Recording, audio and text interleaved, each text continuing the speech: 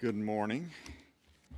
I had something happen to me this morning I've never had happen in my life. I got in my car and drove to church, and it's so cold, it's so very cold, that when I was getting out of my car to come into the church building, I pulled the key out of the ignition, and I was getting stuff off the seat, so I just stuck the key in my mouth, and the key froze to my tongue, and I could just see it now. I could hear Pastor Linda going, "You'll never believe why Pastor Woody's not preaching this morning. You'll never believe it." Anyway, I'm picking back up on the series on the Holy Spirit, and I'm reading from Galatians 5:13 through 26. There's 3 sermons left, and this is the first of those 3. Starting with verse 13. You, my brothers and sisters, were called to be free, but do not use your freedom to indulge the flesh. Rather, serve one another humbly in love. For the entire law is fulfilled in keeping one command: love your neighbor as yourself. If you bite and devour each other, watch out, or you will be destroyed by each other. So I say, walk by the Spirit, and you will not gratify the desires of the flesh. For the flesh desires what is contrary to the Spirit, and the Spirit what is contrary to the flesh. They are in conflict with each other, so that you are not to do whatever you want. But if you are led by the Spirit, you are not under the law. The acts of the flesh are obvious: sexual immorality, impurity and debauchery, idolatry and witchcraft, hatred, discord, jealousy, fits of rage, selfish ambition, dissensions, factions, and envy, drunkenness, orgies, and the like. I warn you, as I did before, that those who live like this will not inherit the kingdom of God. But the fruit of the Spirit is love, joy, peace, forbearance or patience, kindness, goodness, faithfulness, gentleness, and self-control. Against such things there is no law. Those who belong to Christ have crucified the flesh with its passions and desires. Since we live by the Spirit, let us keep in step with the Spirit. Let us not become conceited, provoking and envying one another. What does a Spirit-filled life look like? Well, Paul tells us in this chapter.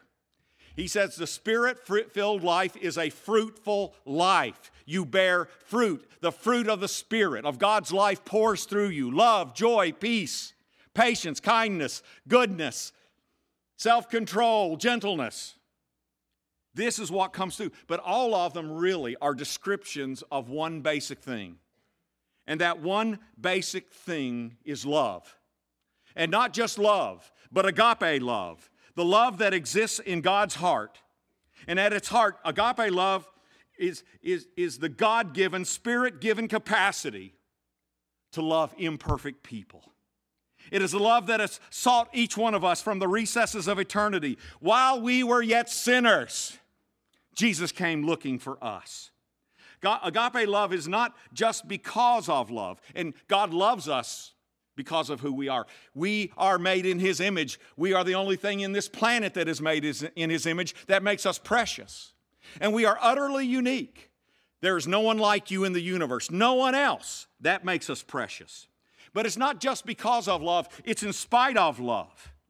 The love of God exists independent of circumstances, independent of whether you are good enough today, independent of whether you are perfect. It is unprovoked love. We usually apply that term to anger or violence. It was an unprovoked attack. Like there's no logic for how the perpetrator acted. Agape love is similar, and there is no external reason for agape love. It is unprovoked. In fact, it is love beyond reason. It comes from the heart of the one giving it, regardless if the one receiving it deserves it at all. Mark Buchanan writes, agape seeks those who never saw it coming, never sought it out. It shows up unannounced, unexpected, undeserved. Aren't you glad? It doesn't rely on our beauty. It doesn't ride on our popularity. It doesn't depend on our worthiness. It doesn't hang in due to our good manners. It doesn't back off because of clumsiness or homeliness or churlishness. It pursues us. And even when unrequited, it still pursues us. It finds us in a ditch, and at personal cost and personal risk without reward, it lifts us out of the ditch. It pours oil into our wounds, and it puts us on a horse, and it finds us shelter in an inn. That is agape love. This is the love that created the universe. This is the love that created us. God is not just love. God is agape. God loves like this because it is His nature to love like this. And this is the love that the Spirit brings to us. This is the love that is supposed to flow through us. Spirit, all of this list that I read about Spirit fruit, it is either a byproduct of love or it is a description of agape love.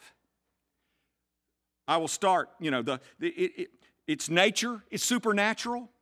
Its source is supernatural. There is nothing about agape love that we can pull off ourselves. The fruit of the Spirit is agape. It is God's love passing through us and into the world, into our relationships, into humanity itself. And after love, then comes joy. Actually, joy is not really love, but joy is a byproduct of love. Why do we feel joy? Because we are being saturated by the love poured into us by the Spirit. Joy comes from being totally known and totally adored by Jesus Christ. Peace is the next fruit. And again, peace is not love, but it is a byproduct of love. Peace is knowing my life is in the hands of the person who knows me best and loves me most. And because such a person is active in my life, I know everything's going to be all right. It may not be easy. It may not be comfortable. It may be painful. But it's going to be all right, folks, no matter what you're going through, because you are in the hands of love, and it gives you peace. The next is patience. And I combine patience with faithfulness. They're two sides of the same coin. Patience is the willingness to love someone despite themselves sometimes. I got news for you. If you're going to love somebody, there are times it's going to be despite them. Faithfulness is hanging in there, by the way. It's the other side of patience. It's hanging in there with imperfect people. There is no such thing as 5-minute agape. There is no such thing as a quota on caring. There may be times when a person is so destructive to themselves and you have to pull away from everyone's good. But the nature is love is to never give up. God never gives up on you. And then there's kindness. Most of kindness comes in small packages. It is love by the teaspoon and sometimes by the cup. And on a really good day, it's love by the bucket. How does agape love come into the world? Kind words, encouragement, cards, phone calls, hugs, thoughtful gifts, time spent together. That is how most of God's love comes into this world. Kindness is usually not spectacular at all, but it is absolutely necessary for any relationship to survive. It is love expressed in the fabric of the everyday. That is kindness. The next is goodness. It's hard, I have found, to be a jerk and be loving. It's hard to be touchy and rude and ill-tempered and be in the Spirit. I know Christians who are moral, but who are not good. They are grouchy, judgmental, unloving, even though they don't smoke, drink, and chew or go with girls that do. They are not good like God is good. Spirit, they're not good like Jesus was good. Spirit-filled people are not obnoxious or hateful. And here's one of the ways you can tell if you're good like God is good. People like to be around you. The sinners love to be around Jesus. People thronged around Jesus. If you are some moral prude that goes around and people can't stand to be around you, you're not good like God is good. And then gentleness follows. Gentleness is handling each other with care. It acknowledges that every one of us is fragile in some way. Every one of us is frail in some way. Every one of us has something that if we're not careful is going to trip us up. Gentleness helps. It helps so much. Especially it helps in conflict.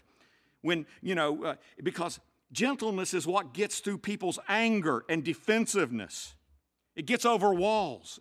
As James says, a soft answer turns away wrath.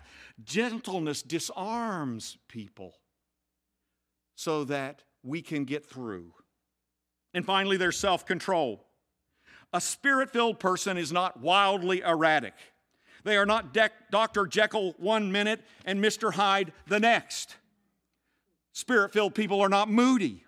They don't live according to surface emotions, but are connected to a deeper source. Self-control in this context means the Spirit controls us, not circumstances control us, and not other people control us. The Spirit of God controls us. It is a fruit of the Spirit. And we who have received this love are called to pass it on.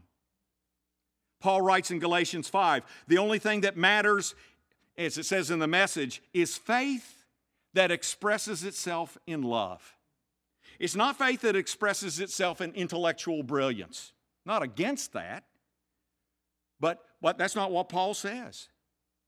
It is, or the faith that helps you be so dynamic you end up pastoring a mega church, or that expresses itself in perfect Sunday school attendance, and I want you to hear this, ultimately, the highest form of faith doesn't even produce gifts. It produces fruit. Do you hear that? The devil himself can get people to speak in tongues. The devil himself, it says, at the end of the world, when the Antichrist comes, he will perform signs and miracles that even the elect could be deceived by it. The devil can imitate gifts. The devil cannot imitate fruit. Fruit is the highest expression of spirituality, the highest expression of faith, Paul tells us. Faith at its fullest, at its deepest, at its grandest, produces agape love. That is not my opinion. That is the teaching of the entire New Testament. Like Paul says in verse 14, for the entire law is fulfilled in keeping this one command, love your neighbor as you love yourself. Agape's highest expression comes when we love those, and I want you to hear this because this takes us above mere human love. It comes when we love those it is unnatural for humans to love. You see, natural love is loving people that love us. I don't have a problem loving you if you adore me. Natural love, Jesus taught, is giving to those who give to you. Natural love is for family usually and friends usually, and that's good. But Jesus said there's nothing special about that. He said even the pagans do it regularly. We are called to do more.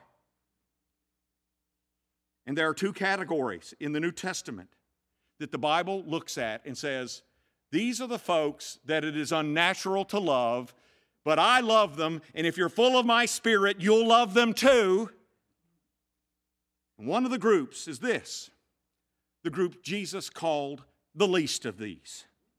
The poor, the powerless, the oppressed, the addicts, the alcoholics, the mentally ill, those in prison, those the world calls losers or insignificant and ignores. Jesus calls us to seek the child dying of AIDS in Africa. Why? Because he's seeking that child. Jesus calls us, and the Spirit motivates us to do something about children starving to death in Mozambique. Jesus and the Spirit call us to minister to the person dying of cancer, to the abused child crying in the middle of the night, praying and wondering if God hears their prayers at all. These are the ones Christ's heart bleeds for, the ones the Spirit aches with. The least of these, when no one else notices, brothers and sisters, the Spirit notices. When no one else cares, Jesus cares. And they are the ones we are to care about. If we are in the Spirit, we will care about them too. And the second highest expression or category, where the Spirit's love shines brightest, where we're compelled to love beyond the natural, is the love that loves and forgives enemies. Of all the things Jesus ever taught, in North America, by far, this is the most unpopular thing Jesus ever taught. Talk about unnatural. Human instinct is to fight or to flee, not to stay and to love. We in North America do not believe in loving or forgiving our enemies.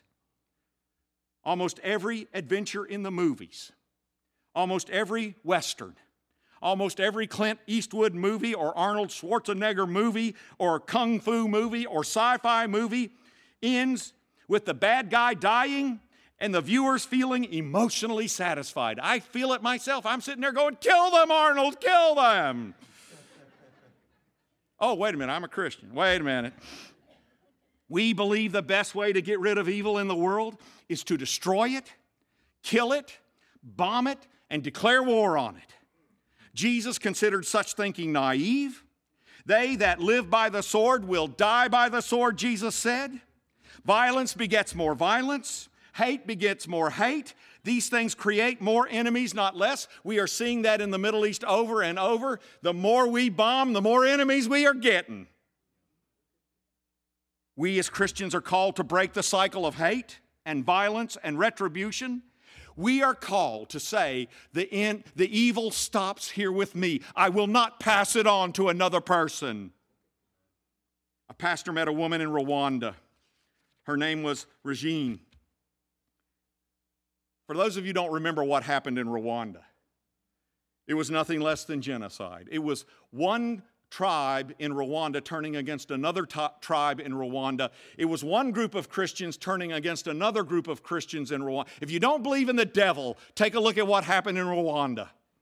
Not only did they kill millions of people for no particularly good reason, it was the way they did. Often people were not just shot and knifed. They were clubbed to death, stoned to death, stomped to death, macheted to death.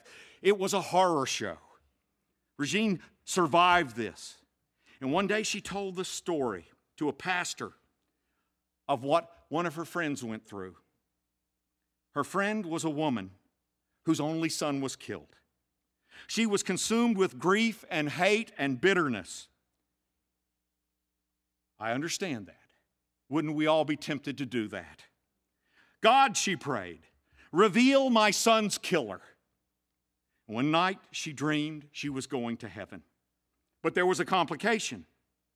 In order to get to heaven, she had to pass through a certain house.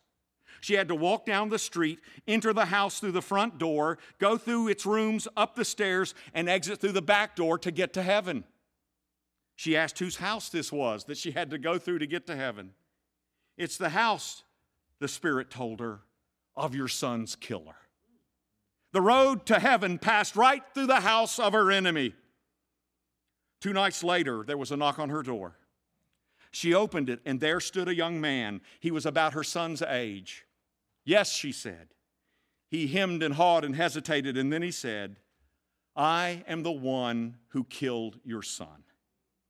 Since that day, I have had no life, no peace. So here I am placing my life in your hands. Kill me. I am dead already. Throw me in jail. I'm in prison already. Torture me. I have been living in torment since that day. Do with me as you wish. The woman had prayed for this day, and now it had arrived, and she didn't know what to do. So she prayed, and the Spirit moved. And she found to her own surprise that she did not want to kill him or imprison him or torture him. As God's love moved into her heart in that moment of reckoning, she found she only wanted to do one thing: adopt a new son. I ask this of you, she said. Come into my home and live with me. Eat the food I would have prepared for my own son. Wear the clothes I would have made for my own son. Become the son you took. And he accepted. This is what God does. He makes sons and daughters out of bitter enemies. He feeds them and clothes them. And you know how Jesus got us to heaven? He came into our house and went through hell for us to get us to heaven. That is how it works. Love your enemies, Jesus said. This is supernatural love. There's nothing natural about it. Agape love does not come by natural means. It doesn't come from New Year's resolutions or trying harder or more intense Bible study.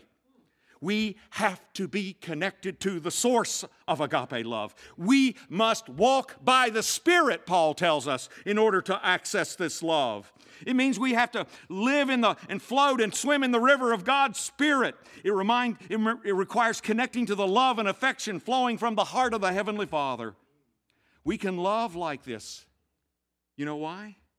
Here's the first step. Because the Spirit pours Christ's love directly into our hearts. Carl Menninger, in his book Man Against Himself, quotes from the diary of a devout Catholic priest who was a chaplain on the battlefront in World War I. That was a terrible war, by the way. They did stuff in that war that they have outlawed ever since, like using mustard gas and other stuff. And it was horrible. Millions and millions died the most horrible ways. And every night the priest would return to his bunker and pray. And he said, when I went to that bunker, I feasted on the love of God. He said how he anticipated and dreaded the return to his bunker. Dreaded it, he said, because he knew God would be so loving there. And he felt so inadequate. And he said he felt literally carried away in the arms of love every night in that bunker. And it was the most wonderful, most deliriously happy experience of his life. Have you ever been loved like that by God? You know, people ask me, a woman asked me the other day, she said, you keep talking about revival. When revival comes, what will it be like? It will be a lot like that. Melted by love, saturated with the love of God. In all great revivals, they talk about, like when Wesley talked about being filled with the Spirit. You know what he called that experience? Being filled with perfect love. Jonathan Edwards, in the First Great Awakening, he talked about sitting by the river for hours, saturated with the love of God, unable to move because the love of God so filled him. I've been melted at times by this love, at monasteries, on retreats of silence, and in the middle of the night, and in morning prayers. I've had the Spirit jump all over me and just pour His love on, even watching TV shows. And I felt like that priest, saturated with joy, yet feeling totally undeserving. Filled in what my heart always longed for, yet overwhelmed by the reality of it all. This is what the Spirit can bring and has brought over and over again. And brothers and sisters, once you have known that love, you will never be the same again. Never. And when this love, it changes us. It touches us. One of my favorite writers is Brennan Manning. And Manning said that in 1978, during a 30-day silent retreat, it was directed at the Spiritual Center in Wernersville, Pennsylvania. That's where I go for retreats too. And he said, my director, a Jesuit priest named Bob Ham, guided me to a passage in the Song of Solomon. In Song of Solomon, chapter 7, verse 10, it says, I am my beloved's, and his desire is for me. And he said, over the past 30 years, I have prayed that passage in 747s, in monasteries, caves, restaurants, retreat centers, deserted places. He said, I believe his desire for you and me can be best described as a furious longing. I am my beloved's, and his desire is for me. And he said, when you take those words personally, I mean very personally, when you let the Spirit make those words real in your heart, he said, you will not be dependent on the company of others to ease your loneliness, for he is Emmanuel, God with us. The praise of others will not send your spirit soaring, nor will their criticism plunge you into the pit. When you are consumed with the love of God, in a significant interior development, you will move from I should pray to I want to pray to I must be with my lover. You will live with an awareness that the Father not only loves you, but He likes you. You know, for years I went, well, God loves me, but He kind of holds His nose when He gets around me. No, I found out He likes me too. You'll stop comparing yourself with others. In the same way, you will not trumpet your own importance. Why? Because if God is for you, who else are you trying to impress? You will not need to boast about your victories or feel superior to anyone when God's love saturates you. You will read Zephaniah 3:17 and 18 and see God is dancing for joy because of you.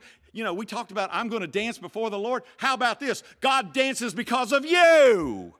Hallelujah. You bring Him joy.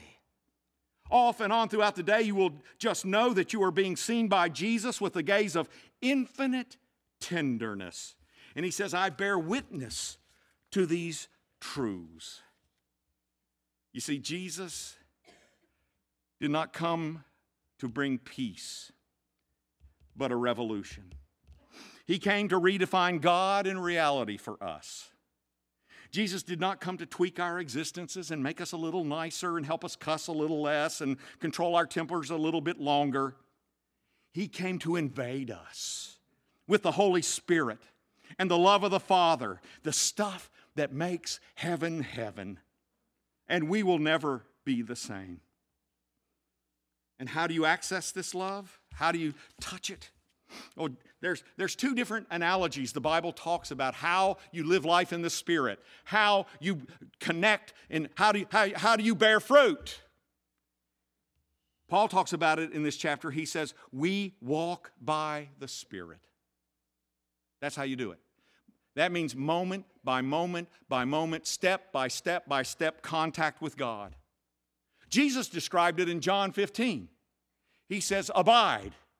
Abide in me and I abide in you, and you will bear much fruit. Not maybe, you will. Love and joy and peace and kindness and goodness and patience and gentleness and self-control will flow through you as the life of God flows through you. You will bear fruit. And how do you walk in the Spirit? How do you abide? The key to both is connectedness. Vine and branch must be connected for fruit to come. And you can continually connect by living life on two levels 24/7. You pay attention to God. You pay attention to the Spirit living in your soul all day. And the main way you do this is you listen. Prayer without ceasing is essentially listening to God in your soul all day long. For nudges, for thoughts, for feelings, for impressions from God. And you can listen all the time, even at work, even bathing children, even cooking. It's like a mother with small children cooking supper, and she has small children in the next room. And all the while she focuses on food preparation, you know what that mama's doing when the kid's in the other room? She's listening. Moms know when it's too quiet. Moms know when that thud needs immediate attention. Moms know when a cry is real or a cry is fake.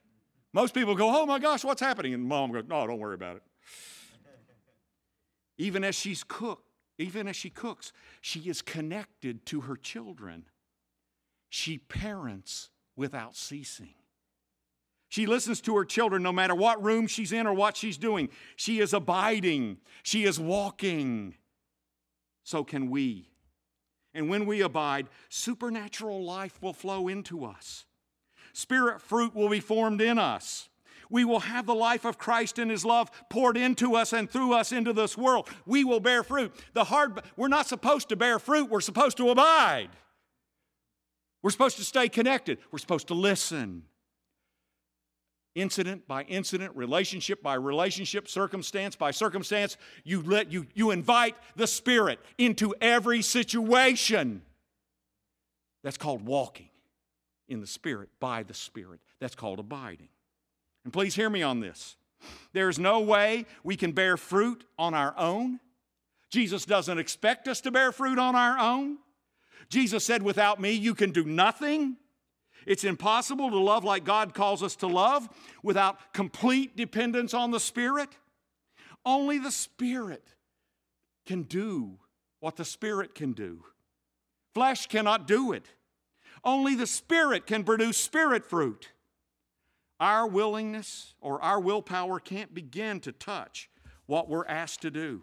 It can't begin to touch it. And when this love passes through our hearts out to someone else, it changes them too. Like I said earlier, agape love is what made the world. And it is the only power strong enough to change the world.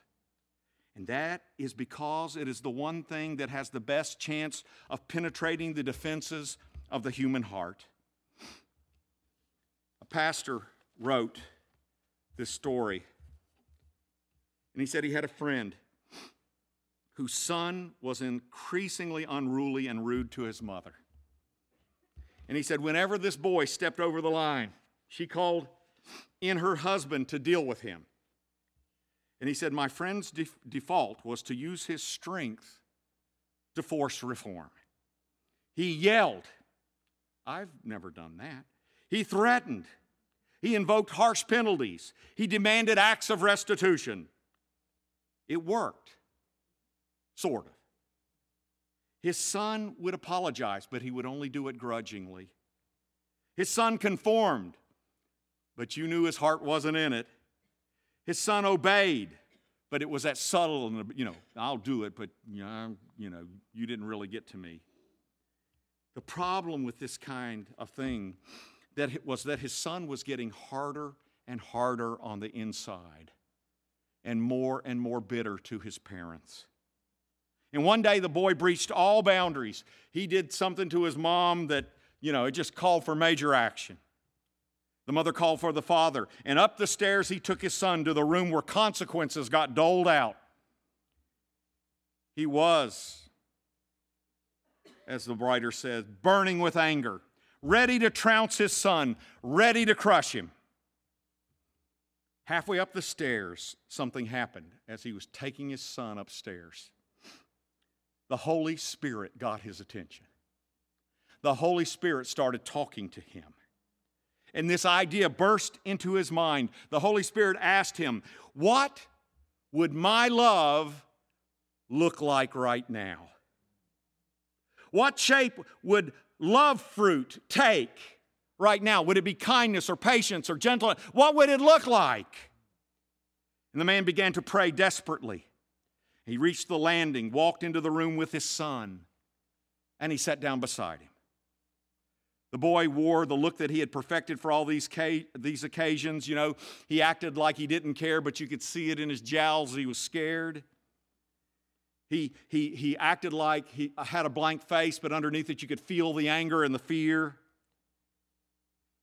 And slowly at first and quietly, as this man listened to the Spirit, he started to tell his son about his own fears. He told him what had paralyzed him almost all his lifetime. He became vulnerable with his son in a way he'd never been vulnerable before. He talked about paths he'd never walked for fear of losing or failing. And he told his son, he went deep with his son, and he told him how God was working deep things in him, wrenching and healing things he oftentimes wanted to flee or quit, except he didn't want to go back to where he was before. He was telling his son, I struggle too. I hurt too. I'm in the journey too. And then he told his son a spirit fruit, and the Spirit led him, and the fruit of agape love kept coming out. He told his son at the moment his son was expecting the worst punishment of his life, he told his son all the things he loved and admired in him. All the ways he believed his son was destined for greatness with God. He told his son his one repeated prayer for him, that his own son would surpass him. The conversation went on a long time. His son's eyes grew big with wonder, and his body began to relax. The son began to ask questions. And then my friend asked his son what he wanted to do about this last situation. And voluntarily, with all of his heart, his son said, I want to go and apologize to Mom and finish what she asked me to do. Good idea, said the dad. And down the stairs his son went, joyful in repentance. See, that's real repentance. Real repentance is love motivated. Real repentance is the prodigal son running home. It's joyful repentance. Not the one that says, I got a gun held to my head and I better, Real change comes from the inside out, not from the outside in. When will we ever learn this?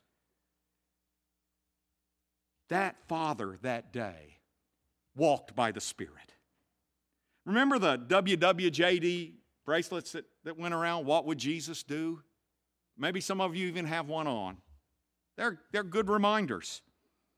But that's only part of Christianity. You see, what real Christianity is not just what would Jesus do. Real Christianity is what is Jesus doing now?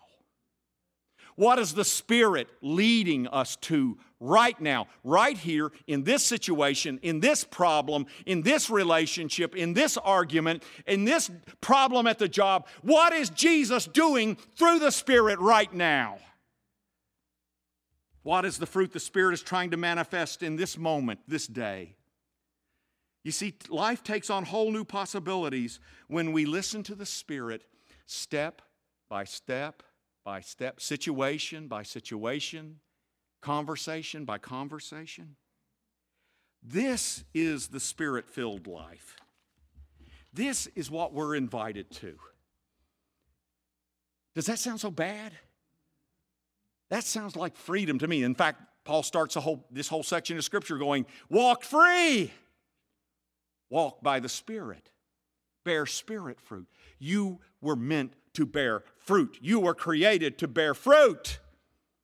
And the fruit is not yours. It is the life of the Spirit flowing through you into the world. I love that. I love that. I can't love like Jesus loves, but Jesus through the Spirit can love like Jesus loves. I can't be patient like Jesus is patient, but Jesus being patient in me helps me be patient. Sometimes I'm not noted for my gentleness. But Jesus can be gentle through me if I surrender. It just comes down to, am I inviting the Spirit? Am I inviting Jesus through the Spirit into this situation? Am I listening for His guidance? And when He guides me, will I surrender to that guidance and be dependent on Him to produce the fruit?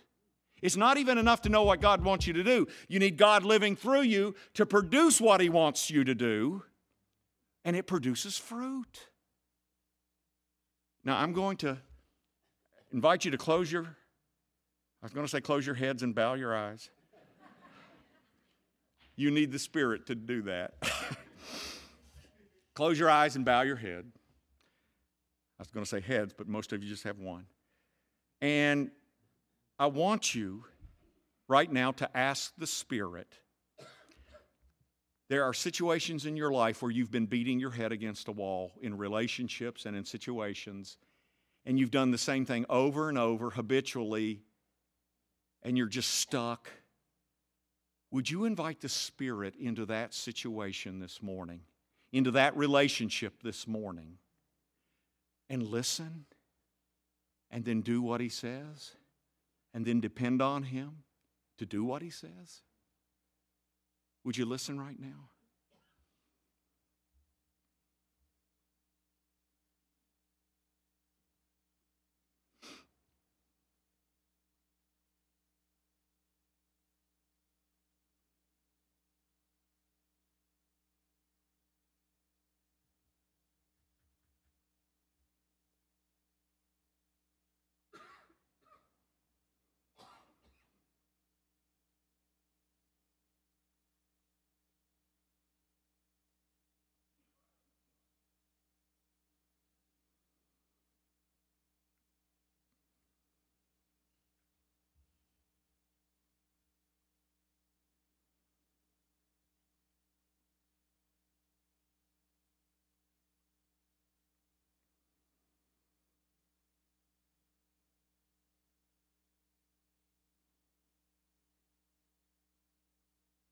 Lord, some of us need to invite You into our wounds for the 500th time.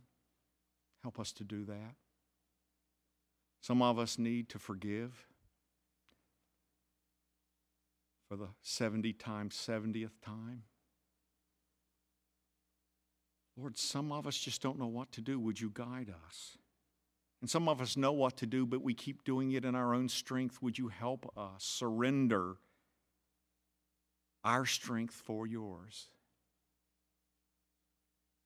Help us walk in the Spirit, step by step, Jesus. Help us to abide moment by moment. Lord Jesus, make us desperate for what we desperately need.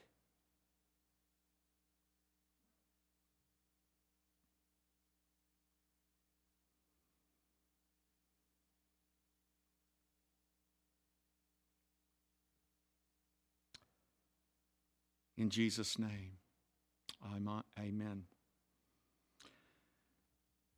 I'd like the worship team to come forward. I'd like the intercessors to come forward. Again, we will pray for you about anything and everything.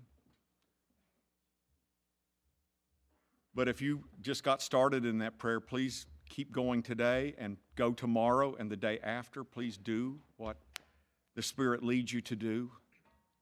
Please try depending on the Spirit in new ways. After today, try walking with the Spirit.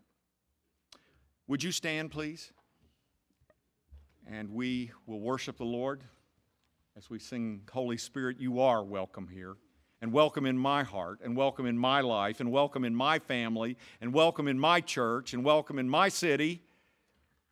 Holy Spirit, now help us to listen. We're actually going to sing a different song about the amazing love.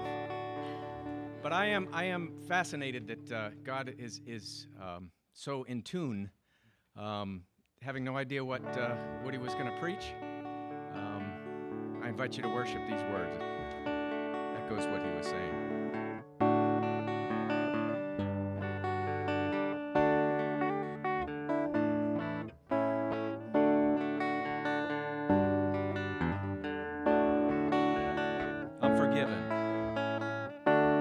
I'm forgiven because you were forsaken.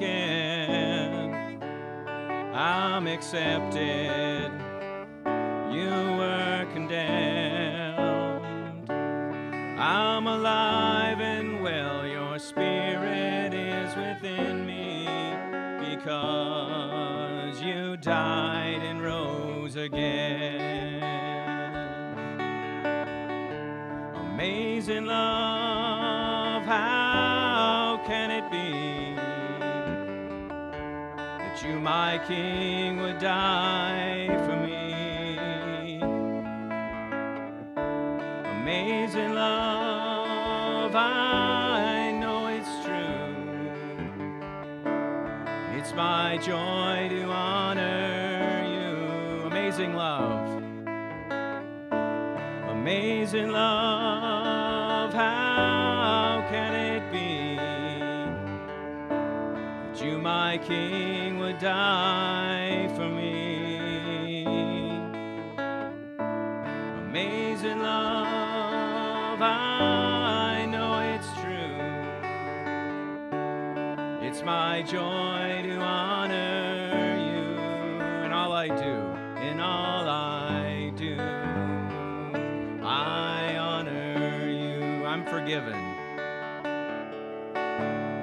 I'm forgiven because you were forsaken. I'm accepted.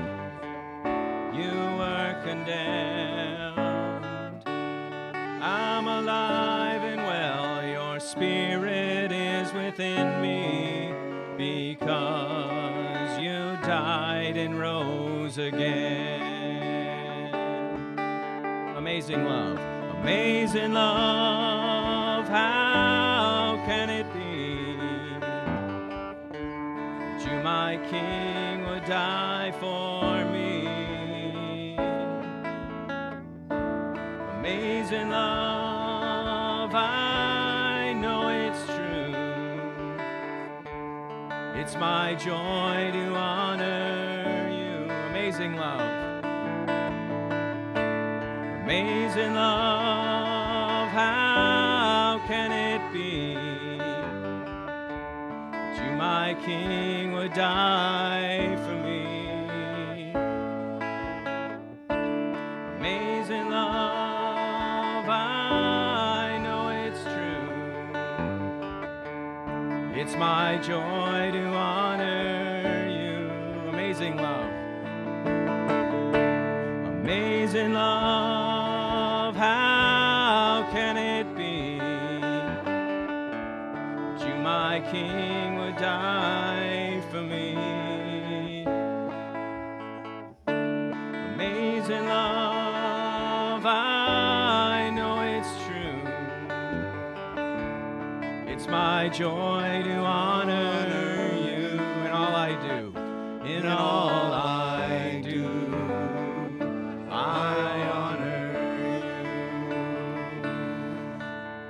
You were created to live a Spirit-filled life. You were created to walk in the Spirit. You were created to bear Spirit fruit.